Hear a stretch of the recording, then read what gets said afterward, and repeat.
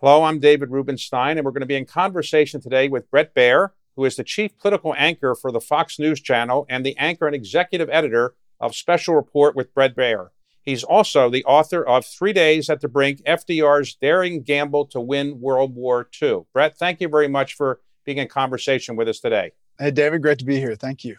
For those who aren't that familiar with World War II or the events around it, what actually was the Tehran Conference, which is the center of your book? What was so important about it? Well, the Tehran Conference is the first time that Roosevelt meets Stalin face to face. So in that, it's very important. But most importantly, it's the place where they map out what's called Operation Overlord, the invasion in Normandy, which we now know as D-Day. Had that conference not happened and had that not transpired, I think the war, it's very possible, may not have been won.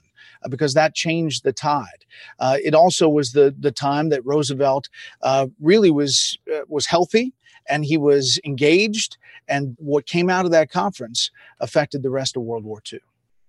Okay, let's set the stage. There are three protagonists in your book, FDR, Churchill, and Stalin. Let's go through how each of them got to the point where they were the person representing their country in Tehran. So let's talk about FDR.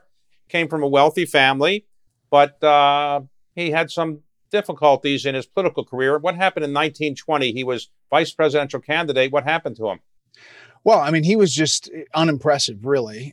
That's what I was surprised at in looking at the research. I mean, he was an attractive guy, as you mentioned, came from great lineage, a distant cousin of Theodore Roosevelt, and had a lot of wealth, but was kind of bland and not really an effective politician. It's not until he's stricken with polio at 39, and he fights through that. Everybody thought it was the end of FDR's political career. But instead, fighting through that with these heavy steel braces on his legs to prop him up, to walk a little bit with help, to be up against a podium and deliver speeches, it enables him to have empathy, to become the leader that he is. So 1920, he's the vice presidential candidate under James Cox. They lose to Warren Harding. He then kind of figures out what to do with himself, doesn't have anything particularly noteworthy that he wants to do. Is that right? He was just kind of wandering around looking for some career opportunity. And then he gets elected governor of New York. Al Smith, in effect, arranges that. Gets elected president of the United States in 1932. In those days, people may not remember this, but you're elected in November, but you're not inaugurated until March. And so he's got a long time to kind of get ready to be president. So when he's inaugurated in March, he does a bank holiday. He begins the first 100 days of activity. And he's, taking us out of the Depression with the help of lots of other people, no doubt. And then he gets reelected in 1936. Is that right? Fairly handily against Alf Landon. So after he finishes presidency towards the end of the second term, people are wondering, are you going to run again? There had been nobody more than 2 terms. Washington had kind of set that policy, though it wasn't the law. So when does he decide he wants to have a third term? And did he really want a third term? He actually wasn't thinking about a third term. He was going to go to upstate New York and he was going to work on his memoirs with his team. But the bubbling issues of potential war with what's happening overseas, he starts to think that he alone can be the person to steer the ship of state through treacherous waters. FDR, especially in his second term and definitely in his third, had a bit of a godlike complex, which is at times very strong and can be very powerful, but it's also a weakness, which you see at the end of his last term. So and he decides to run for a third term with more or less a slogan that says, he kept our boys out of war and he'll continue to do so, something like that. Is that right? That's exactly right. He had no interest in going to the war. In fact, Congress had passed a law to prevent them from even assisting. And at that point, Great Britain is the only one fighting this David and Goliath battle against Germany. And Churchill, let's talk about Churchill. Churchill had been a politician from a very distinguished family like Roosevelt was, but he wasn't considered exactly great prime minister material, was he? No, in fact, he was thought to be washed up, and he was the lone voice in the House of Commons speaking out against the effort of appeasement, which is what Great Britain was deciding to do with Hitler. Chamberlain at the time was steering the policy, and it takes some time before Hitler's true colors come out to the population in Great Britain to realize that this is a major threat. And it's fortuitous for Churchill. He is the lone voice in the wilderness, if you will, saying you have to stand up to this threat. And because of that, and when Chamberlain falters, he essentially takes over that point of being the salvation, or at least the person who's going to stand up to Hitler. Chamberlain had said we could work a deal out, so-called appeasement policy towards Hitler. It doesn't work out, so he has to step down as prime minister. The king says to Churchill, I want you to form a government. And at the time, people thought, Churchill, you're so old. How can you be prime minister? You're 65 years old. It's a teenager today, right? That's right. Yeah. He also wasn't obviously in great shape. He was a heavy drinker, a total character, wore his emotions on his sleeve. But in that time and in that moment, delivering those powerful speeches on the floor of the House of Commons steered the population in Great Britain and got behind what was a lonely battle against Germany. And to set the stage, on September 1, 1939, the Germans invade Poland. And that's when England officially declares war on Germany. So to set the stage, Churchill's there. He's at war. Does he call Roosevelt and say, come and help me, I need your help? And Roosevelt says, anything you want, Winston. No. Roosevelt is saying he can't because Congress is tying his hands, even though politically he doesn't want to get the U.S. involved in war. They do talk. Churchill asks repeatedly for assistance. And Roosevelt attempts to do a few things, even taking planes up to the Canadian border and trying to get some way to give Great Britain assistance clandestinely.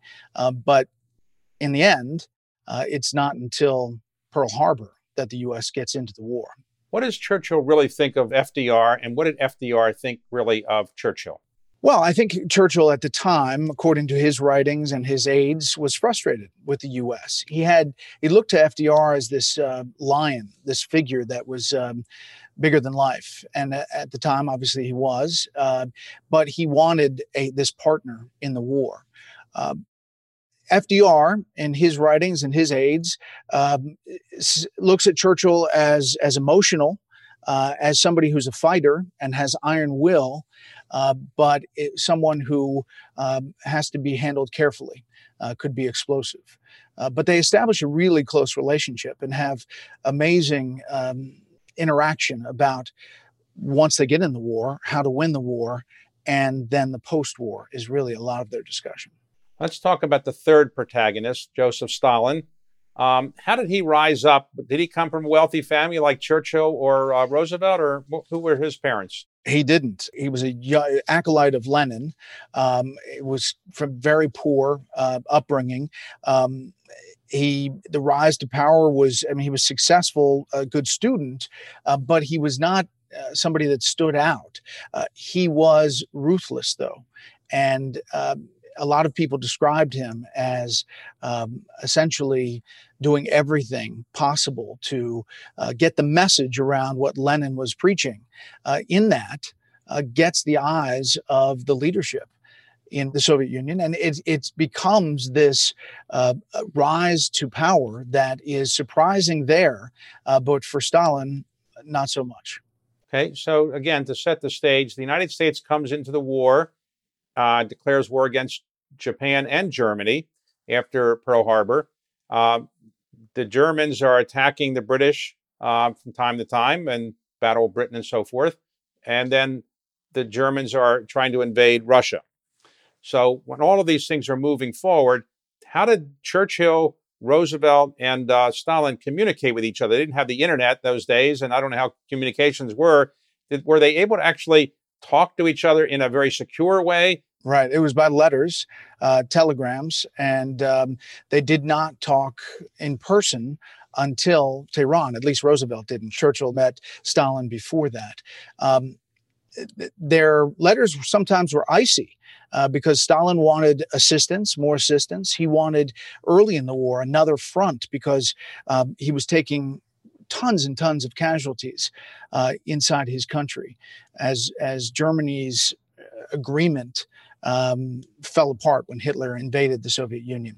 Roosevelt looks at Stalin and sees the possibility, once they're in the war, of getting Stalin and the Soviet Union to fight Japan. And he wants that. Churchill looks at him very, very skeptically and really has a lot of thought about the post-war, should they win, and that was in doubt. It literally was at the brink. But he is very skeptical of Stalin's motivations. So around the 1943, the war is proceeding. It's not clear who's going to win in 1943. It's decided that they should get together the three leaders. But if you look at a map, it doesn't look like Tehran is kind of centrally located between the United States, England, and the Soviet Union. So why did they meet in Tehran? Because, again, Roosevelt, as you point out in your book, he's got polio. He can't move that quickly. It's not easy for him to travel. Why did they move? Why did he go all the way to Tehran? And why was Tehran picked? Well, I mentioned that the telegrams and the letters were icy, in part because Stalin demanded that the meeting be there. It was almost a home court advantage, and he would not meet unless it was there. So in the end, Roosevelt and Churchill believed it too important not to go forward. So they all trekked across the world in very dangerous times to go to Tehran. In fact, FDR secretly gets aboard the USS Iowa, and on the way over, surrounded by other U.S. warships, as they're doing a training exercise, a torpedo actually is fired accidentally at the USS Iowa, where not only the President of the United States, but his Joint Chiefs are sitting watching this exercise happen. They get on the radios and say, this is not a drill. Torpedoes heading towards the USS Iowa. They barely miss the torpedo. It explodes off the bow, and FDR is clapping on the bridge because he thought it was a wonderful, wonderful sight. Around the end of November of 1943, early December is when the Tehran conference occurs. And so Roosevelt meets with Churchill in Cairo before, and then they make their way to Tehran. But is there any truth to the stories that were existing then that the Nazis were going to try to assassinate any of the leaders then in Tehran? So there was some skepticism about the intelligence, but the Brits believed it to be true, that there was a Nazi plot to try to assassinate the big three leaders in Tehran, that the Germans would come in Red Army Soviet outfits and parachute in and then find their way to the British embassy. It was going to be held there at first to kill the leaders. The Soviets then say, our embassy is more protected, and we need to have it here. The U.S. Inside in the internal deliberations wonders whether this was all a Soviet effort to get everybody there where all the rooms are bugged. And again, it's in the home court. But Roosevelt agrees, I'll live in the Soviet embassy during the meetings, and Churchill will live in the British embassy, which is right next door, and Stalin's in the Soviet embassy as well. So they must have thought everything was bugged. So how did they avoid being bugged? Did they just whisper a lot, or what did the Americans do? Yeah, FDR sends messages essentially by what he's saying in these various rooms, knowing that everything is being heard. They don't say any secret things out public because they do know that it's bugged. In fact, when they talked sometimes, they said that that Stalin would just pop up like a hotel clerk, just out of the blue, as they were talking about strategy for the next day. And what was Roosevelt's impression of Stalin, who he had never met before, and obviously Stalin never met Roosevelt? What did they think of each other? Well, it was a mutual respect. Again, Churchill was the one that had the most fear or worry about the threat of Stalin, not only then, but in the future. Roosevelt felt like he needed to cozy up to Stalin. Again, he wants, in Roosevelt's mind, to get him into the war effort in an effort to fight Japan eventually.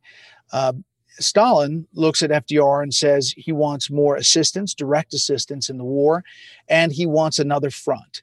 He wants the Normandy uh, overlord to happen. And Churchill doesn't want that. He wants the North Africa avenue to continue and to go that way, but he is brought along. In this meeting, at times, FDR kind of shuns Churchill or makes fun of him at the expense of Churchill to try to get closer to Stalin. In fact, one point, going into the room with Churchill, he says, "Winston, forgive me for what I'm about to do," and then rips on him to make Stalin laugh at Churchill. Roosevelt called or told his staff it was his charm offensive. He was trying to charm Stalin. But is it possible to charm Stalin? Not really. I mean, Churchill believed he was uncharmable. FDR, again, having the sort of the thought that he can do everything, that he believed he could charm Stalin and win him over. So not only in Tehran, but then later in Yalta, a lot of people are critical of FDR looking back, wondering if he kind of gave him the farm, if you will, Stalin, including Poland, in order to believe that he could work things out later. Obviously, after Yalta, FDR does not make a later. He does. So how many meetings do they actually have at Tehran, where they meet for 3 or 4 days? And do they meet every day in the morning and afternoon, or how did that work? The whole thing lasts 3 days, and it is from beginning to end. They have long meetings, some of them not ending fruitfully. But in the end, they come to the conclusion that they are going to launch Operation Overlord and start to talk about who's going to lead that. The going bet is that it's going to be General George C. Marshall, who's on the trip. But FDR doesn't agree to that, doesn't say that that's going to happen. In the back of his mind, he wants Marshall back in Washington, and he wants to go with Dwight D. Eisenhower. So when you look back at it, the main thing that Stalin wanted to get out of the Tehran conference was to have an agreement to conduct Operation Overlord, the invasion of Europe through France. So he really prevails, really, because that's the most important thing that came out of the conference. Is that right? That's exactly right. He also wanted assistance, like physical assistance, money, arms, that sort of thing, directly to the Soviet Union. He also eventually wants the go-ahead, the clearance for Eastern Europe. He doesn't say that publicly in Tehran, but that is in the writings, basically where Stalin is heading.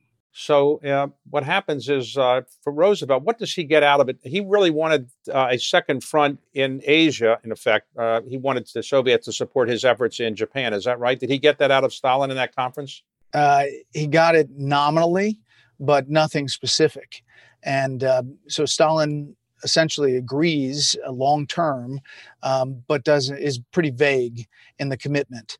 And what Roosevelt wants is that commitment and believes he can get it as this charm offensive continues. He agrees to Operation Overlord, agrees with Stalin, opposition of Churchill, but they believe that this is the moment, the seminal moment of the war. And looking back, they were right.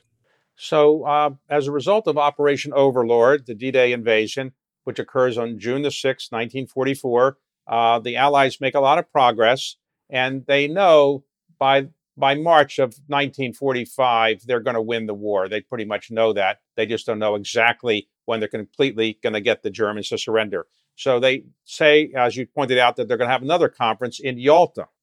Why in Yalta? Again, it's Stalin's demand, and this is something that's even more treacherous to get to. But all of the leaders agree. I mean, Stalin's obviously steering the ship here. They take this trip, and not only do they get there, but it's 100 miles in a car. FDR has been hiding from a lot of people his failing health, but there was no hiding it on this trip. He is really frail looking. He barely makes it through the 100 miles. And you can see in the pictures, by the time he gets to the conference, he looks very bad and is not of the same vigor as he had in Tehran. And some people wonder whether that also led to some of the concessions, like Poland, to Stalin at the Yalta Conference. So Roosevelt's main mission at Yalta is to get an agreement, I guess, on how the world would be shaped after the war is over. Is that what he wanted, right? Exactly. He wants a sort of a world police force. He wants China included. He wants the main powers to be sort of the peacekeepers. And that is the structure for the United Nations. And Churchill, what does he want out of Yalta? He has visions of grandeur for Great Britain. Different places that possibly fall under Great Britain's rule, but he also wants to contain and deal with the threat he fears in Stalin. In Yalta, Tehran, but then definitely Yalta, critics say FDR, won the war, but may have lost the peace. The beginning of the Cold War starts really at that moment. And what Stalin really wants, I guess, is he wants to be able to make certain that Eastern Europe remains a buffer against Western invasion. So that's what he mostly wants out of Yalta, is the right to get Poland and other countries in Eastern Europe to be within his domain. Right. He wants a protecting zone, but he also wants the ability to occupy and take over those countries. And eventually, obviously, we know from history that's what happens. So when Yalta is over, Roosevelt comes back and he gives a speech to Congress. So does he say, look what great things I did, and this is really a great victory? He says that he believes that these efforts are going to lead to a peaceful nation. It's actually really, if you read the speech, it's very compelling. It was the first time he was in public, rolled out in his wheelchair. And for his failing health, again, he digs deep and delivers really a powerful speech about what the war was about and his vision for the post-war. So about a month after he gives that speech, or a little bit less, he dies. He does. And he goes down to Warm Springs, Georgia. He is there with his longtime aide, Lucy Mercer, and has a headache and does not wake up. Word gets to Eleanor, who's in Washington, and soon around the world. And it came as a big surprise because even though he looked frail, he had not told the nation of his illness for a long time. Lucy Mercer was his former mistress. He stopped seeing her for a while, but then toward the end, Anna, his daughter, thought it would help him if she came and visited him in Warm Springs. And as soon as he died, she quickly left town. Exactly. So the final conference of the war, really, or post-war, is Potsdam. Just to mention that very briefly as we conclude, Harry Truman goes, and now he's meeting with, I guess, initially Churchill, and then with Stalin. How do they get along? How does Truman get along with Stalin and Churchill? Icy. And the most amazing part about the research is that Harry Truman is totally kept out of the loop. Totally out. He only met with Roosevelt once. He was not told at all about the atomic program, the nuclear program in the U.S. Doesn't have a brief on what was said and what was done, what was agreed to, and what the post-war looks like. And again, this gets to FDR's strength in one side, weakness on another, that he believed he alone could steer the U.S. through this dangerous time. Now Truman is taking that baton and does not have a lot of information heading into a very important meeting in Potsdam. So it's hard for people to believe this, but today, of course, the Vice President of the United States has an office in the West Wing. Harry Truman, when he was vice president, didn't have an office in the West Wing. He didn't have an office in the Executive Office Building. His only office was up in the Senate. He just didn't have anything to do with the administration practically. And they barely even talked, as I mentioned, one in-person meeting.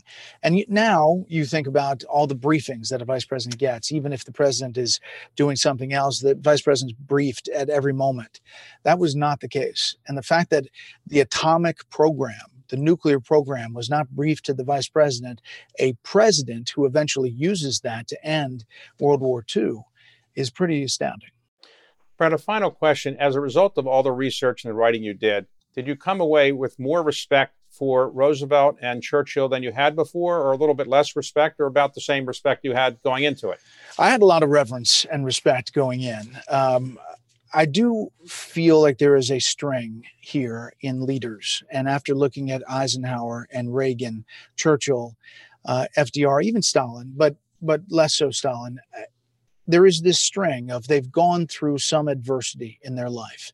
They've gone through some crucible that has stiffened their spine. And they use that in the communication ability to steer the U.S. In a way that moves people. I think FDR had that ability tremendously. If you listen to some of those speeches, and at the time, it was very, very powerful.